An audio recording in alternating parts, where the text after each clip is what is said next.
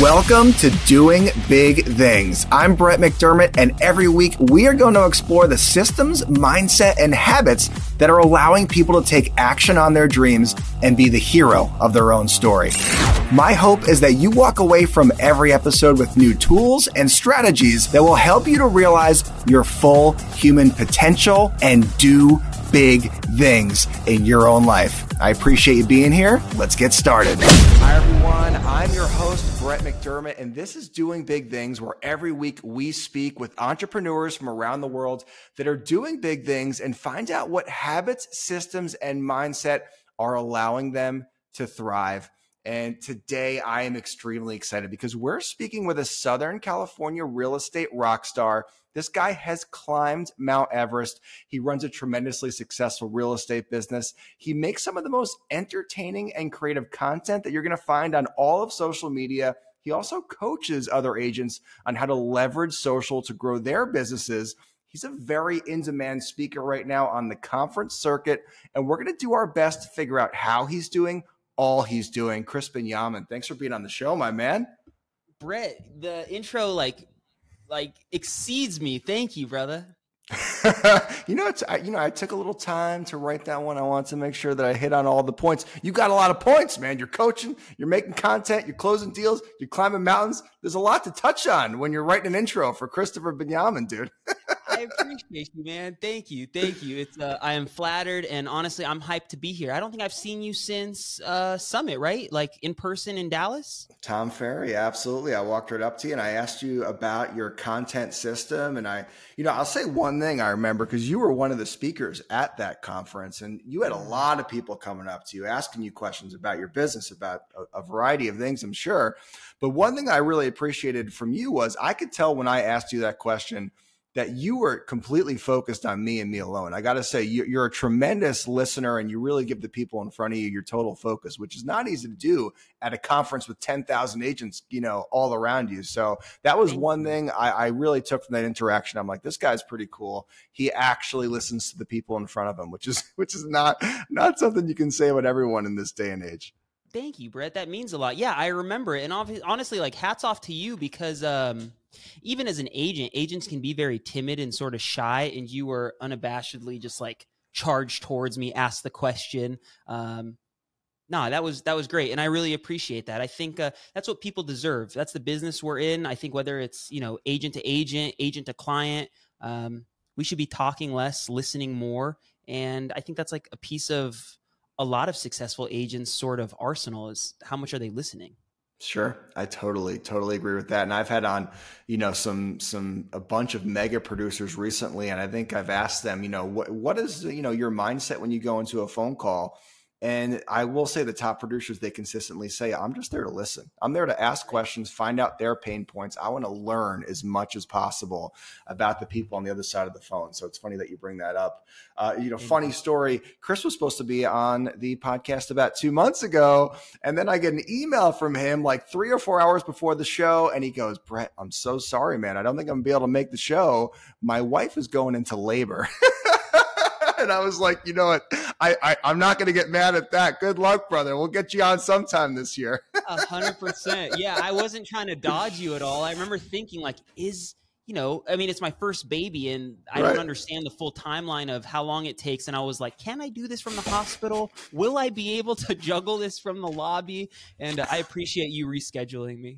Oh, God bless you, dude. And I could tell the tone in the email is like you felt bad about canceling. And I was like, do not feel bad, man. We'll make it happen. Go have that baby, and that baby's about to turn 2 months, and God bless you. You look pretty well rested, all things considered.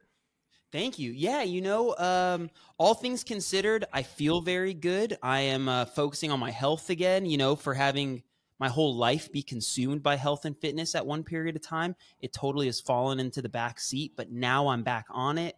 The baby is almost 2 months. Young Hendrix is almost 2 months, and he's sleeping, 3-4 hours at a time. So we're not getting through the night quite yet, but I'm charged up. Like, I'm charged up. The weather is nice. I'm charged up to see you. We opened escrow for one of our buyers today. Like, I'm just blessed, man. Like, I really am. Let's go. Thanks, Hendrix is a great name, by the way. By the way, you do have some white teeth, man. I was looking through some of your comments today. I was researching your content, and I saw one of the comments was, "Do you use teeth whiteners? Look at that smile! Holy cow!" This is the camera, man. This is the camera. This is like I look like a dumpster fire up close. Well, I guess I got to get that cameraman because you look pretty good right now.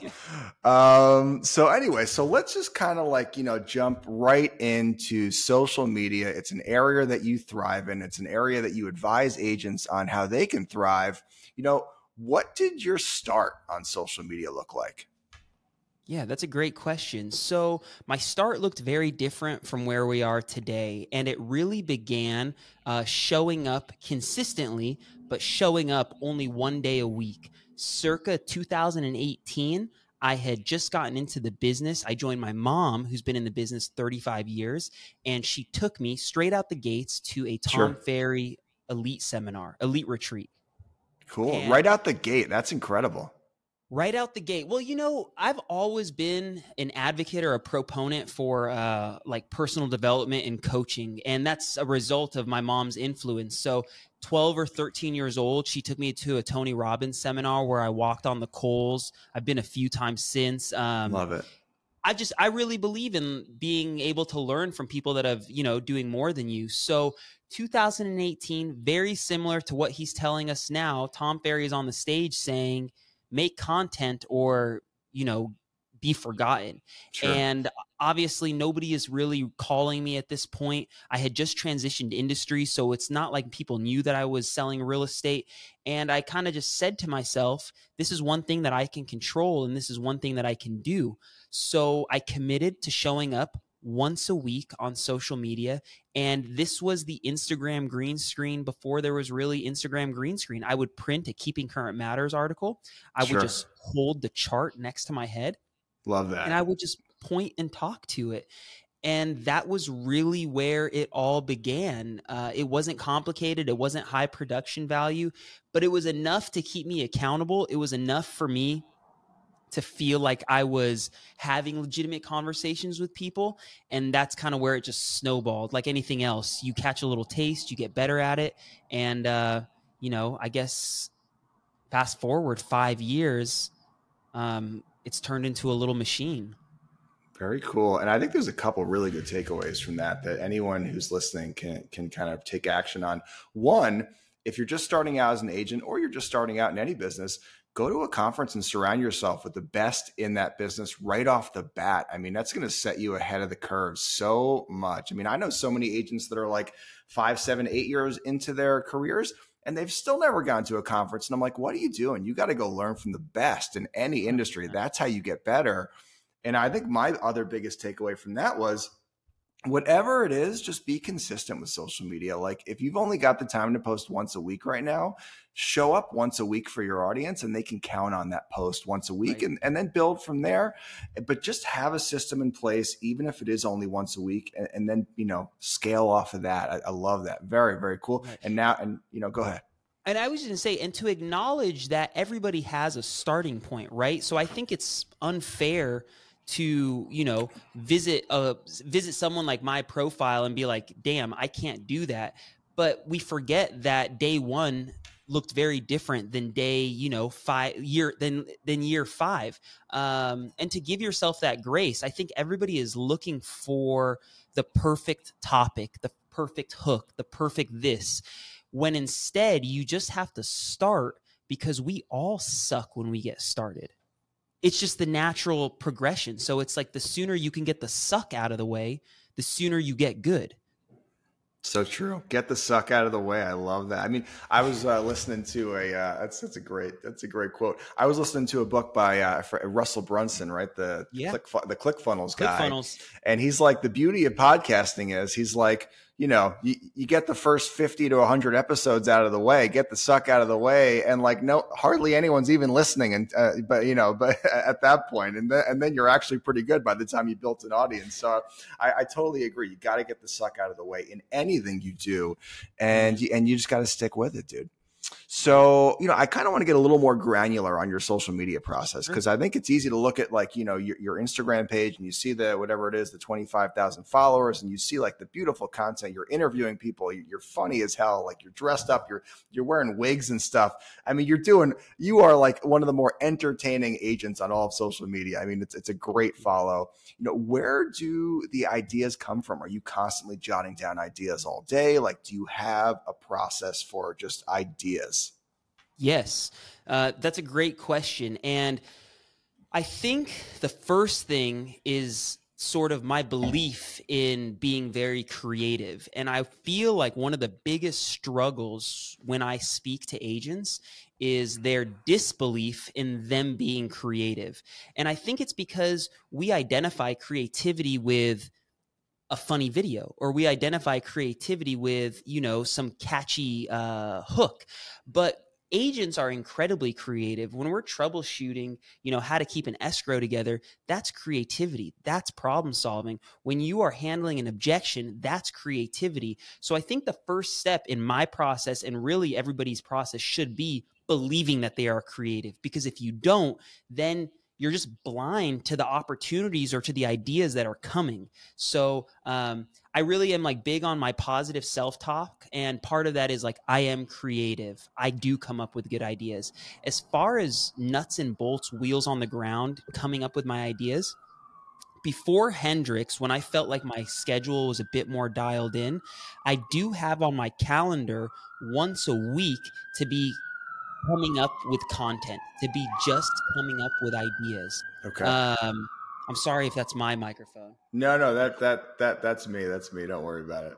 That's me, We're in brother. LA too, brother. So don't even Yeah. sweat. I was like, this is. Yeah, no, I'm in Jersey City. I usually get at least one siren for podcasts. It's kind of my calling card at this point. I love it. I love it. It's killer. It's the real deal. It's the real deal, man. This is raw, uncut footage right here. That's We're talking some turkey, but That's anyway, right. go ahead. So you used to block off an hour just for idea, like just coming up with ideas or going over your ideas? Coming up with ideas and fleshing them out into scripts. So I have a note on my phone, if I were to grab, that just says content ideas. Mm-hmm. So anytime that I am struck by an idea or that stroke of genius, or I see something that inspires me, or if I'm just reading the news, I will copy paste whatever that link is, or I will jot down whatever the concept is on this notes page. Okay. So I at least have it somewhere.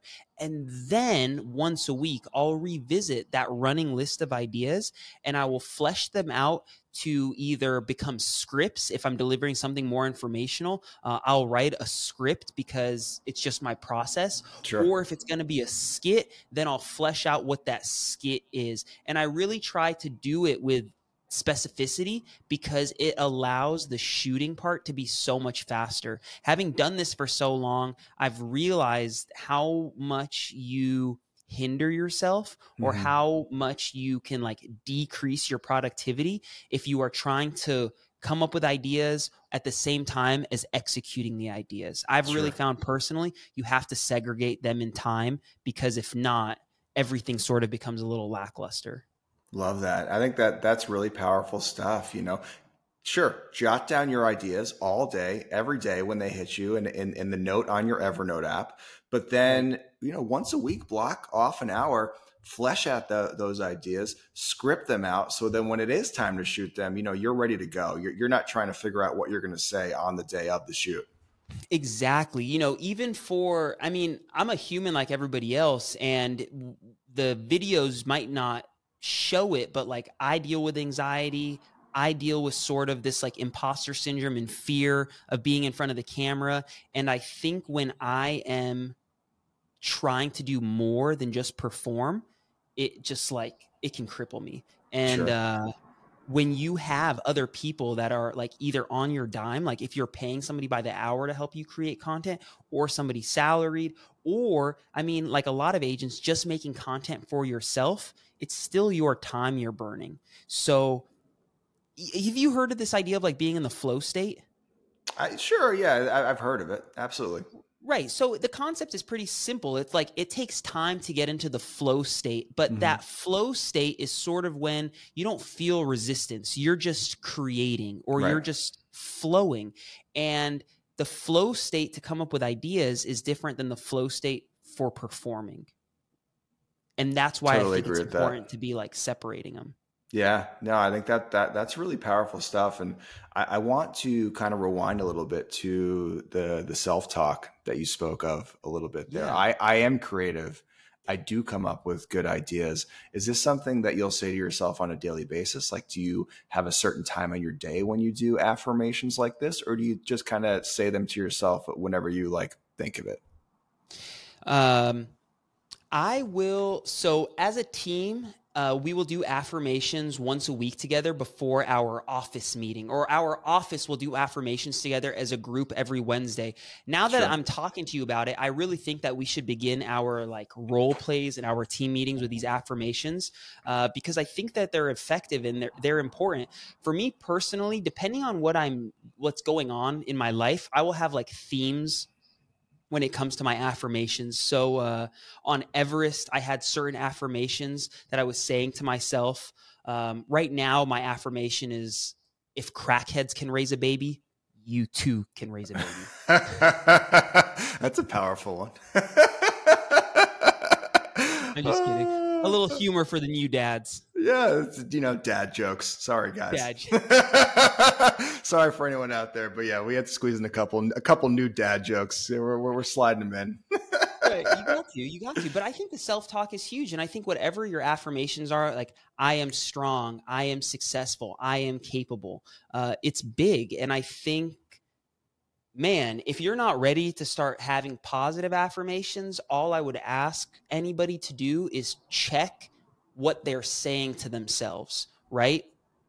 An affirmation, like when you say, I'm so dumb, the mind is absorbing that shit. So don't say that kind of stuff. You don't have, like, if you don't like my flowery energy of saying I'm creative, that's fine. Don't say that you're creative, but you should probably stop saying that you're not creative.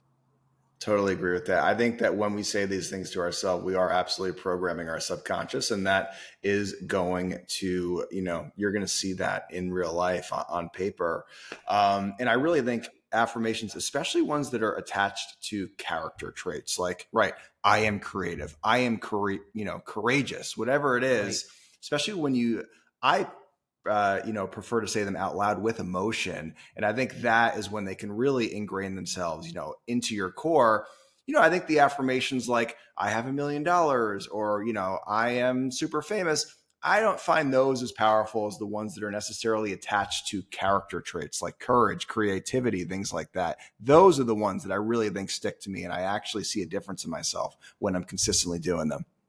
I haven't thought about it so closely to break them down, but as you say that, I think you're totally right. I think any of the affirmations I've had have been sort of more character driven as opposed to result driven or goal, focused on the goal, but rather something greater. I think you're totally right about that. Yeah, I mean, don't get me wrong. I've got goals. You've got goals. I certainly intend on accomplishing them. I just think from a strict affirmations point of view, the character-related affirmations are just much more powerful. 100%. So I don't want to move on from your, content machine yet. So we went into ideas. We talked about scripting. How often do you get out there and shoot content? That's a good man. So my life has been flipped upside down. Sure.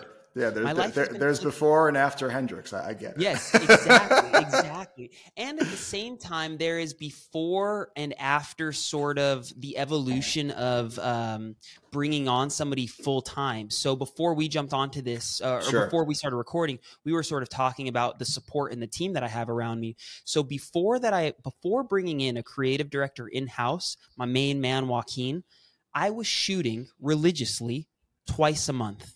Okay. Twice a month, all day long, from about 9 a.m. until whatever time I finished with my guys, we would just shoot content. And I wasn't ever shooting, like, I would never abuse them. So it's not like I would film 100 videos in one day, but it would generally be between like 12 and 16 videos. Sure. Some of those being long form, being chopped up into smaller ones. But to answer the question, it was 2 days a month religiously for 4 years. Now the flow is a bit more fluid because I have somebody with me most of the time. But I found that to be very challenging because I have access or the ability to shoot anytime that I want, but I don't necessarily have it blocked on the calendar. It's becoming more difficult to create. Sure. I get that. Because if you've got that film crew booked for Saturday, you better be fucking ready. You better be prepared, man, because that ain't cheap. Exactly. and you're paying for it either way. So I can totally understand that. And like you said, it's a transition, and I'm sure that you'll find the way to work with this new adjustment. 100%. As you move forward. Guys like you and me, I think, are similar in the sense I don't know how to do anything sort of like half speed. Sure. Whether that's good or bad, I generally have 0 or 120 miles an hour. And I think being a new dad and growing is sort of teaching me this like third gear. But I have a hard time starting and stopping things. And that's why I almost, how would I explain it? It's like, I'm not going to go backwards on my content creation. It just is what it is now. Whether it stresses me out, whether it gives me anxiety, like I create a certain level of a certain consistency of content, and hell or high water, baby or no baby, this shit's coming out, and I'm going to figure out a way to make it happen. I don't know if that's a good or bad thing, but it's just sort of the way that I'm wired. Well, I certainly think it's the psyche of a successful person. It's like they're going to figure out a way to get it done. And it gets a little tougher when you've got a baby in the mix and maybe you can't time block out your schedule by the minute anymore. Right. I know. Right. That was a big adjustment for me. I used to love to just have my calendar just perfectly planned out. And I'm going to do this from 8 to 9 and this from 9 to 10 and this from 10. And then you get up and it's like blowout diaper. And oh my God, the kid's got a fever, something else every day. So I've had to adjust to that a little bit. And I will say now that he's a year old, we've kind of gotten more into some solid routines. And I have been able to move back towards that, getting a little bit more, routine scheduled with my day, which is a nice feeling as an entrepreneur. It's a nice feeling. It really is. I'm looking for it again, my friend. I'm looking for it. So, I want to talk a little bit about social media engagement, right? Because it's one thing putting out consistent media, but social media is supposed to be social too, right? We got to be 100%. Blocking off some time to be like sending comments, DMs, likes. We have to be out there being social, giving engagement if we expect to get it on our own. Do you have a process for engagement? Do you block off time for engagement? Do you just do it as the day goes on randomly? Like what's your engagement process? That's an excellent question that I don't think anybody has ever asked me. Nice. That's a really good one. So my process with engagement is, whether it's perfect or not, I generally post every single morning. Okay. Between 7 and like 9 a.m. is my time. My preference is 7 a.m. It's not always like that, but the mornings is my preference. And what I will do before I post, before it goes live, I will see, now it's like kind of fluid.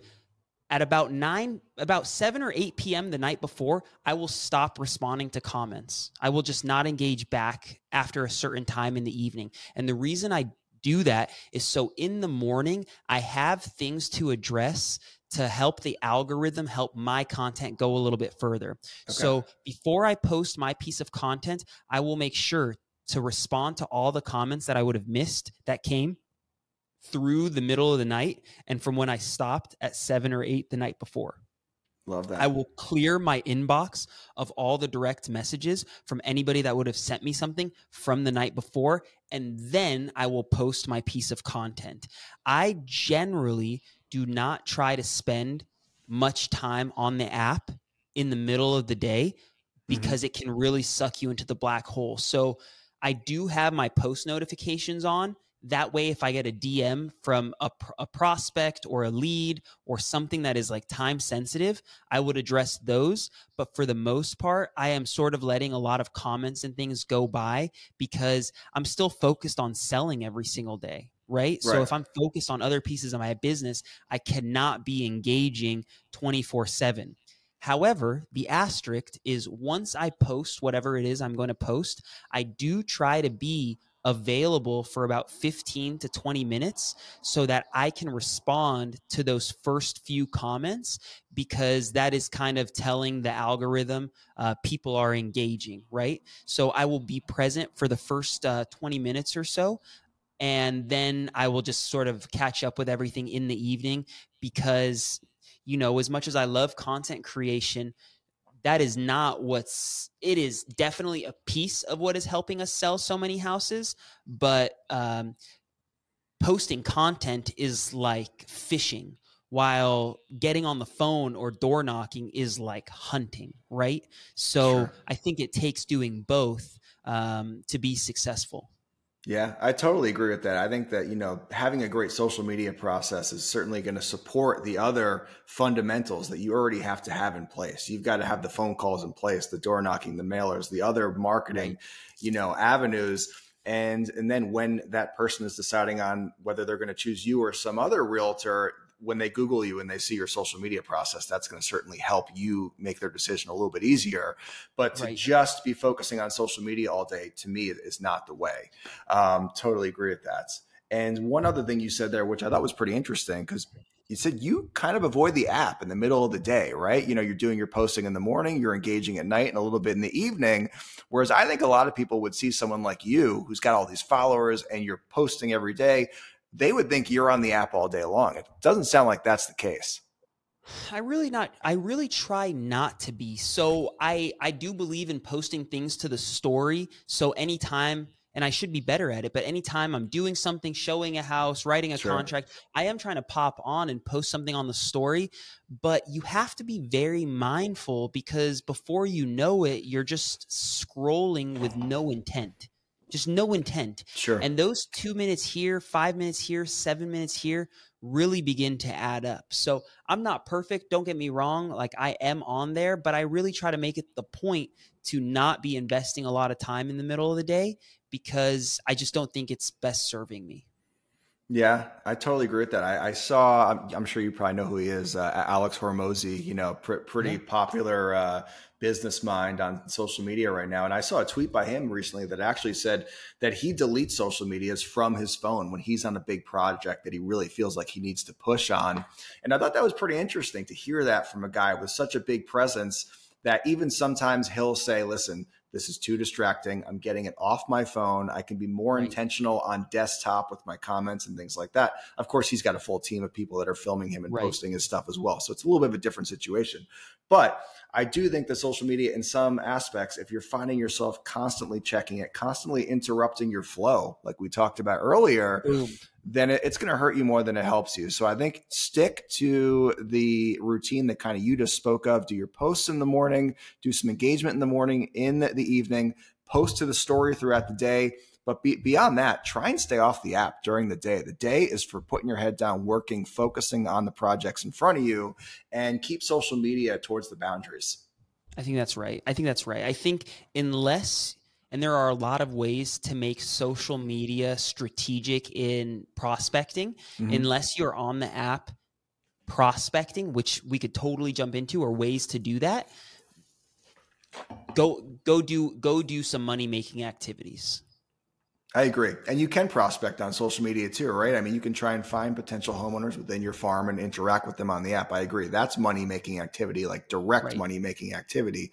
Right. But I would say most agents that I see in my office that are on Instagram, during the day, they're not farming. They're just scrolling through their feeds. Right. You know what's funny when you say that, and it was making me think something, is when I come into my office and it's quiet, I feel like embarrassed, or when somebody comes in and I'm not on the phone, I feel slightly embarrassed, because in my mind, a booming real estate office should be fucking noisy. People are on the phones, people are talking, people are having conversations, troubleshooting. And I think too much of us are just like behind a screen, right? This is like a contact sport. And, I mean, you just like, tell me I'm wrong. You've walked into a real estate office and it sounds like a library. Oh, I mean, more often than not these days. It shouldn't. More, I totally agree. I mean, I think if every agent out there would just block off an hour and a half a day and just hit the phones, whether you're calling your Sphere or FISBOs or Circle Prospecting, I don't care what it is, just make phone calls for an hour and a half a day. Their business would grow 100% in 12 months. I mean, Amen. But you know, people, like you said, they hide behind their screens, and it's easier just to send emails and text messages and, you know, search for listings for, you know, a buyer for, you know, 3 hours than it is to pick up the phone and make a couple phone calls. I'm totally with you there. As far as like not necessarily social media, but just like a general marketing perspective, because I just feel like you have a great mind for marketing in general. You know, where do you think, you know, most agents or small business owners are kind of leaving opportunity on the table? And it can be social media, but just what do you see as kind of some low hanging fruit that people are just not taking advantage of right now? So this is quasi social media, but it's just search SEO, search engine optimization stuff. Google My Business. First thing that comes to mind is I think Google My Business is one that a lot of business owners, agents, entrepreneurs are sleeping on. Google My Business is a wonderful program platform on Google that is definitely helping us create conversations, seller and buyer leads. You can post on Google My Business, updates to your business. I use it as a social platform. So anything you see me share on Instagram, you'll also see on Google My Business. All of our listings, reviews. I think Google My Business is a very, very underrated or slept on platform.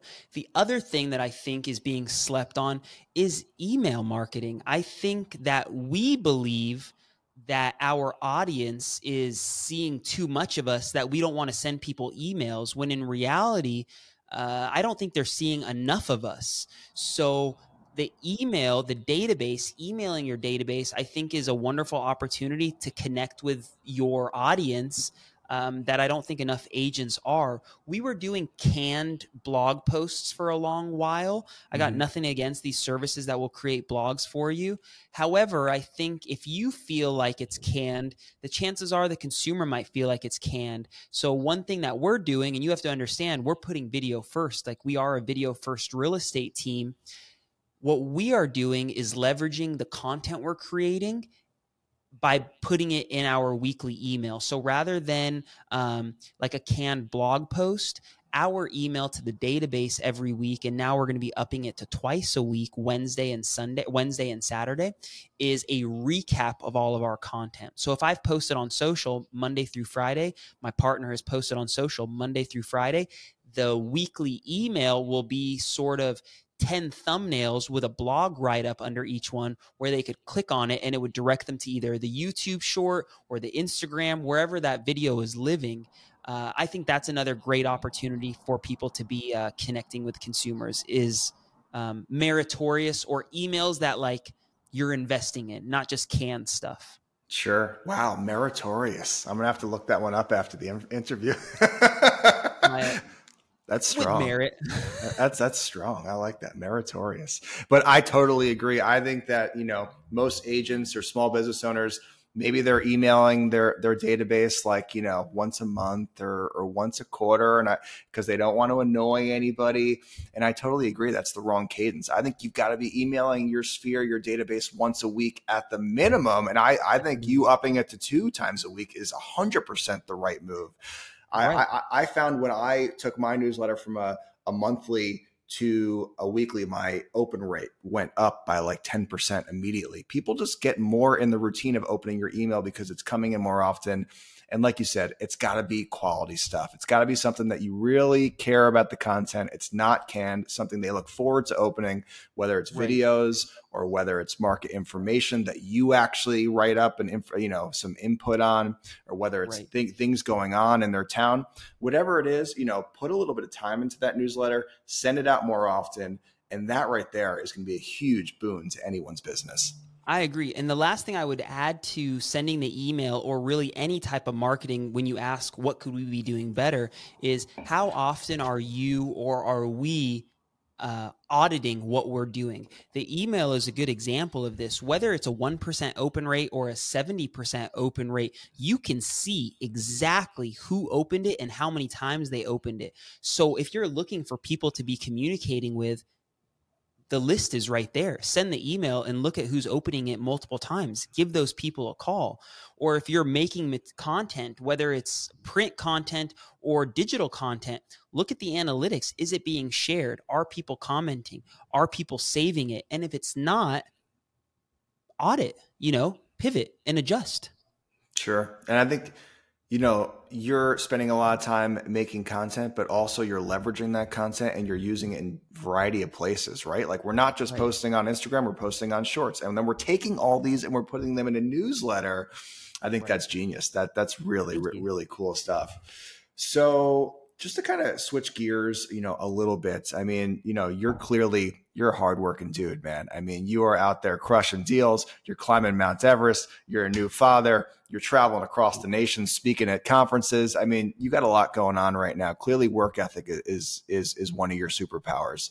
But I'm curious, do you ever feel a resistance to work? And if so, what do you say to yourself in those moments? Or what do you do to push through that resistance and continue to take action towards your goals?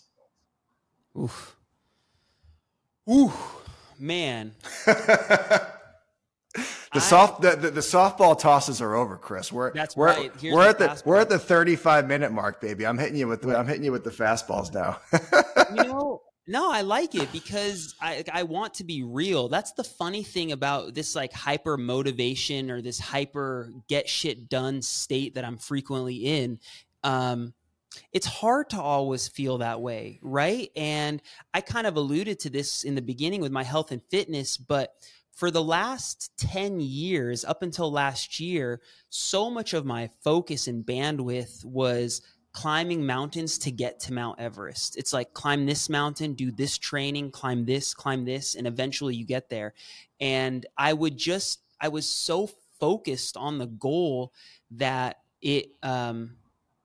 that I was scared to do anything else. Like I was scared to fall short. So I guess what I would say is if you don't have an overwhelmingly strong why or an overwhelmingly strong reason to do whatever it is that you're doing, it will be difficult to get yourself out of the rut.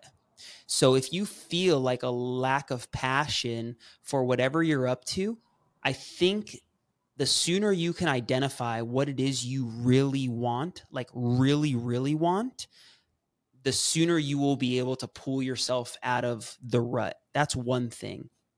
The second thing I think is trying to not make it about you. So I think I don't remember who I heard say this, but I really believe it to be true is when you can remove yourself from the equation and come from a place of like other people or service. And I don't mean that to be catchphrasy. I really mean it from a place of pulling yourself out of a rut because I've been there and definitely have dealt with like a lot of, I don't want to say mental health stuff, but like I am my own worst enemy to the nth degree. And when I hear you like rattle off these accolades, I'm like, fuck, am I this guy? Like, am I still this guy that Brett thinks I am? And, I think when you can do things for other people, so if we're focused on real estate, take yourself out of like, I need to make this money to buy this BMW, but instead I need to put this family in this brownstone, or I need to get this family out of this brownstone to be somewhere that is like more reasonable or whatever it is. When you can start really focusing on them, then I feel like it takes up the bandwidth to focus on yourself. I hope did that answer the question? Yeah, a lot, man. That was really powerful stuff. And I totally also agree. think like it's okay to be in let me say this. I don't know if it's okay to be in a rut for a long period of time, but I've been in ruts for long periods of time. I kid you not. I got back from Everest May 18th or May 19th, 2022. Yeah. And I feel like I was in a very weird headspace up until December of 2022. I don't know how many months that is. June, July, August, September, October, November, December. 7 months. 7 months. I was in a very dark place. And it just came a day where I said, honestly, I looked at the calendar and I was like, how many more months are you just going to be like this? soon these habits are going to be your personality. Soon this personality is going to be your demeanor. And I don't know. I just think like enough is enough sometimes, but you have to feel that way. So I'd say feel your feelings. People that I think are really crushing it are able to feel their feelings, quickly process whatever is negative, sort of say that I'm going to give myself an hour to pout, and then I'm going to get back on the horse. So give yourself the grace to sort of be in the rut for a little bit, but then, you just got to figure out a way to pull yourself out. And I think by serving other people and having a big why is sort of how I got myself out of mine. Yeah. And I think that's really what it boils down to. And I've asked that question to a lot of high achievers and high performers like yourself. And I get a similar answer most times. You really have to have a defined why, and you have to tap into that why often. And then you got to make it about serving others. Because if it's just about buying yourself that BMW, you're going to run out of steam, man. You just are. Because that's not 100%. How we're built. That's not how we're built intrinsically. Right. But I do want to ask something. You were in a dark place for 6-7 months. Did you maintain your traditional level of productivity in those 7 months? And if you did, how did you do that? I would say most people, if they're in a dark place, they lose steam and productivity. They're not producing at a very high level. At least from social media, it looked like you were still crushing last year. I was watching you. I had no clue, man. I'm like, this guy's crushing deals. I had no idea you were not feeling as good as you're feeling today. Were you able to maintain a high level of productivity even though you were feeling down? And like, how did you do that? If you did that? Right. So routines. I think when you have such a routine dialed in that you can kind of start doing things on autopilot, and you might not get the satisfaction, but you can get the job done. So certain things I just know. We talked about making the phone calls for an hour and a half a day. I mean, very simply, it's like the objective is to have for us 10 conversations a day. Good mood, bad mood, decent mood, like the mood you can kind of put to the side, because all I need to do is have the 10 conversations, right? And if you can focus on these small, I guess it's like discipline, like these small disciplines, then you don't allow whatever mood you're in to dictate your productivity. But the important part about being in the mood or a positive state of mind is enjoying the process. You know what I mean? I really hate looking back.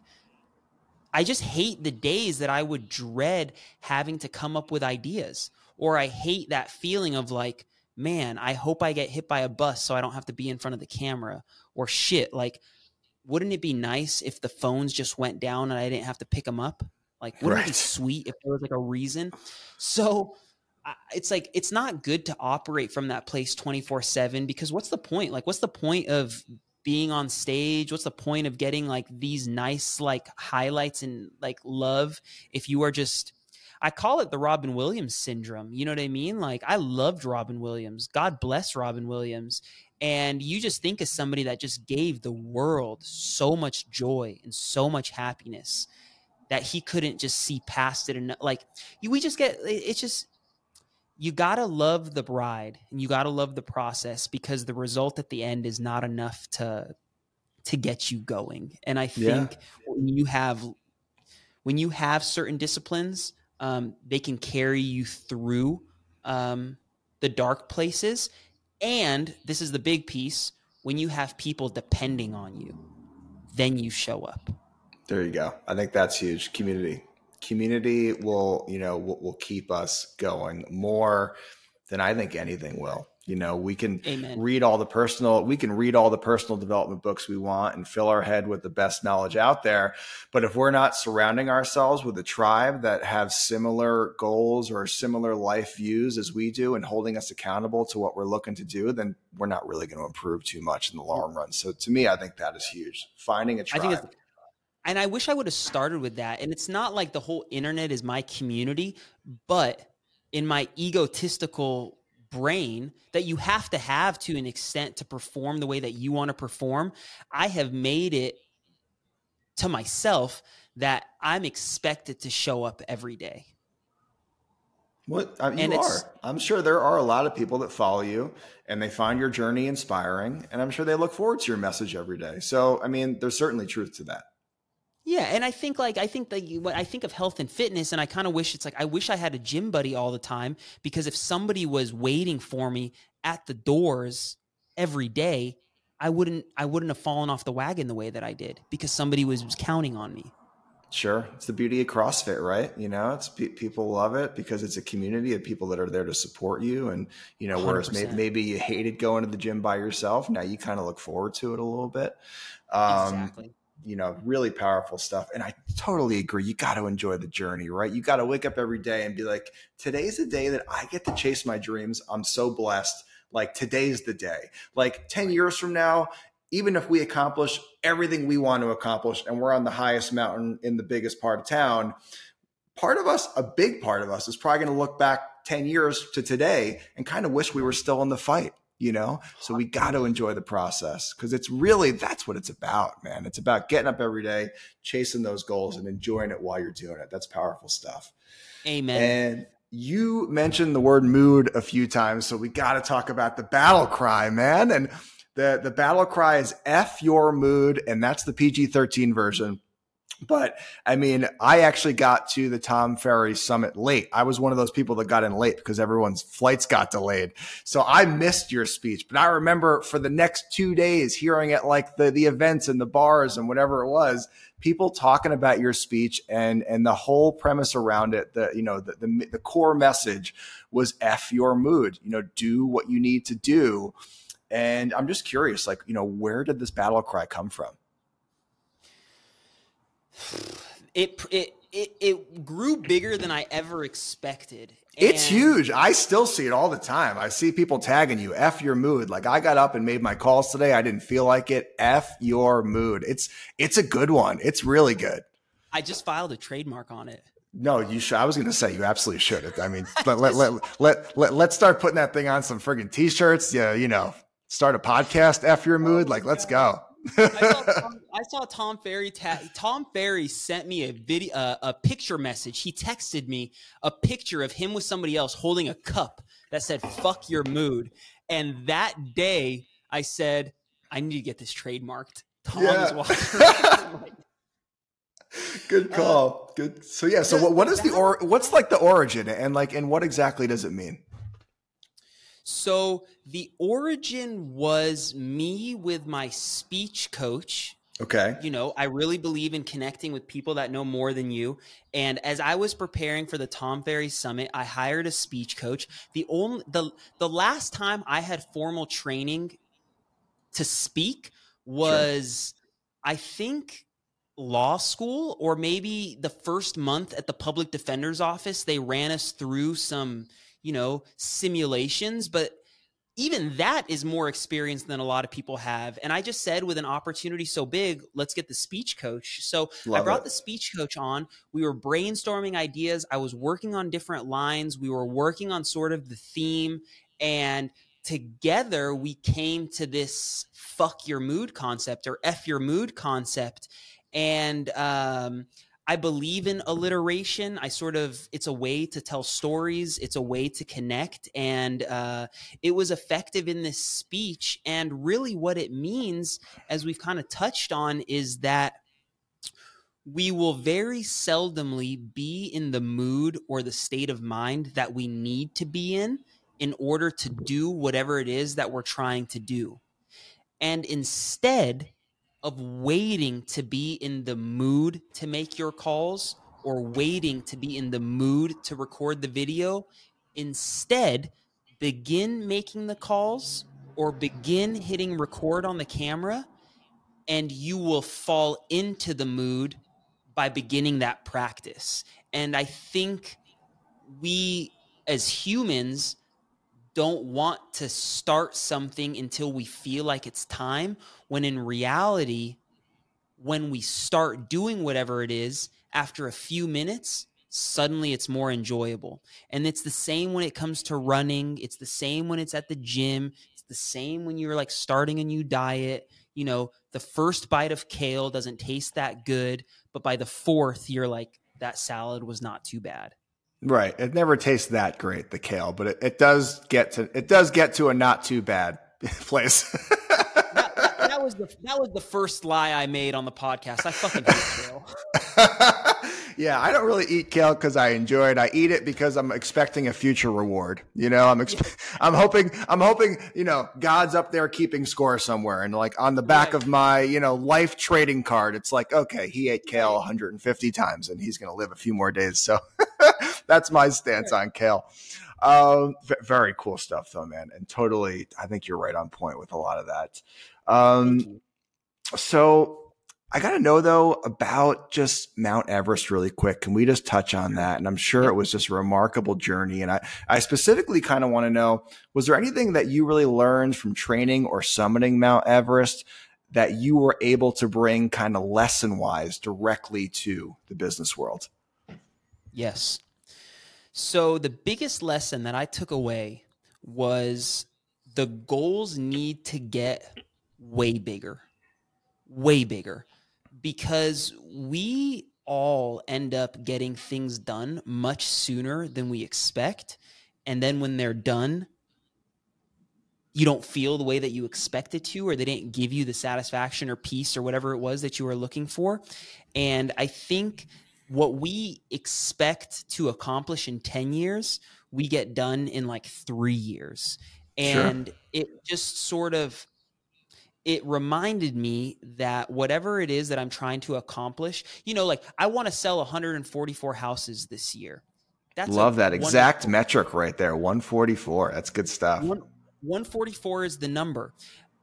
But I'm not ignorant enough to believe that that's like really what some of the biggest fish are doing. And that's why being in big circles is awesome, because 144 is my goal this year. But my 5-year goal is 1 billion. And I wouldn't think that 1 billion was possible until I'm rubbing shoulders with all of these people that are selling $1 billion worth of real estate. And that's like what I love about this Everest thing and being able to connect with people is like, I ain't no different, my man. Like I'm selling houses. I have a family. I'm trying to show up consistently. I'm trying to be a decent human. And I just wanted to climb Mount Everest.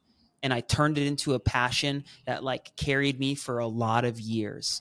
And it's just transparently, it's what are we not capable of if you want it bad enough? And if you don't get it, it's probably because you didn't want it bad enough. And like, I'm not here to hurt nobody's feelings, but like, if you suck at something, work harder at it. If you're not naturally like an orator, practice, right? If you suck on the phones and you wonder why you're not converting, you need to be on the phone more than the guy next to you. Right? Or if the person, you know, to the left is making better content for whatever you think is making their content better than yours, well, maybe you have to make 200 pieces while they only have to make 100 to go viral, whatever it is. But, you know, we just make too many excuses for ourselves when like the good shit in life takes the suck. You know, like you got to just suffer through it. I mean, maybe that's the other business lesson is suffering, right? Like suffering is not bad. Suffering is growth. No. And we got to like, let's suffer, baby. Let's suffer, baby. Yeah, that's going to be the name of the episode. Let's go. You know what, though? I mean, that is like, you know, super powerful. And just the importance of setting massive goals, right? I mean, we are incredibly powerful beings. If we set a massive goal and we remind ourselves of it every day and we take action towards it every day, at the end of it all, success is a war of attrition. And the people that actually stay in the fight are the ones that win. And I think people set their goals way too small. I really do. I totally agree with that. And I love the Tony Robbins quote, right? We overestimate what we can do in a year, but we underestimate what we can do in 5. And we can really move, you know, change the world almost in 5 years. I mean, whatever you want to do in 5 years, you can almost damn sure do it if you really take daily action towards it. That's awesome. Those are some awesome lessons from Mount Everest. I don't think I'll ever climb it, so I'm happy I talked to you, and I'm happy I got the lesson this way. Absolutely. With technology now, we'll just throw it up on the green screen. Throw it up there, babe. Throw it up. Krys, awesome conversation. I think anyone that listened today is going to definitely take 2 or 3 things and they're going to really run with it. I think you really helped some people today. There's a question that I like to end on, and usually it goes like this. If there's someone listening right now, and let's say they're in a job they don't really like, or they've got a dream in their heart that they're not pursuing, they feel like they can do more, but they're not taking action. They feel stuck. How do they get unstuck? I ask myself this, and the answer is the same almost every time. What are you so scared of? And if the answer is not like, if whatever it is that you want is not going to result in you like dying, it's not going to result in you missing meals. It's not going to result in you not being able to provide you for your family. It's not going to be able to like prevent you from, being a decent person. What are you so afraid of? Because I am reminding myself of sort of my capacity. And every single time that I give myself an excuse not to do something, it is always because I'm scared. I'm scared of what people will think of me. I'm scared of failing. I'm scared of how I'll look. I'm scared of whatever. And we just need to be less fearful. It's powerful stuff. Krys, thank you for being here today, man. This has been a really cool talk. Thank you, Brett. I appreciate you having me, man. This was fun. This was a lot of fun. Where can everyone keep up with you online and keep up with everything that you're up to? Absolutely. You can find me everywhere at Krys Benyamein. I'm sure the spelling will be somebody somewhere on this like recording, but Krys Benyamein. God bless you, man. Let's do it again.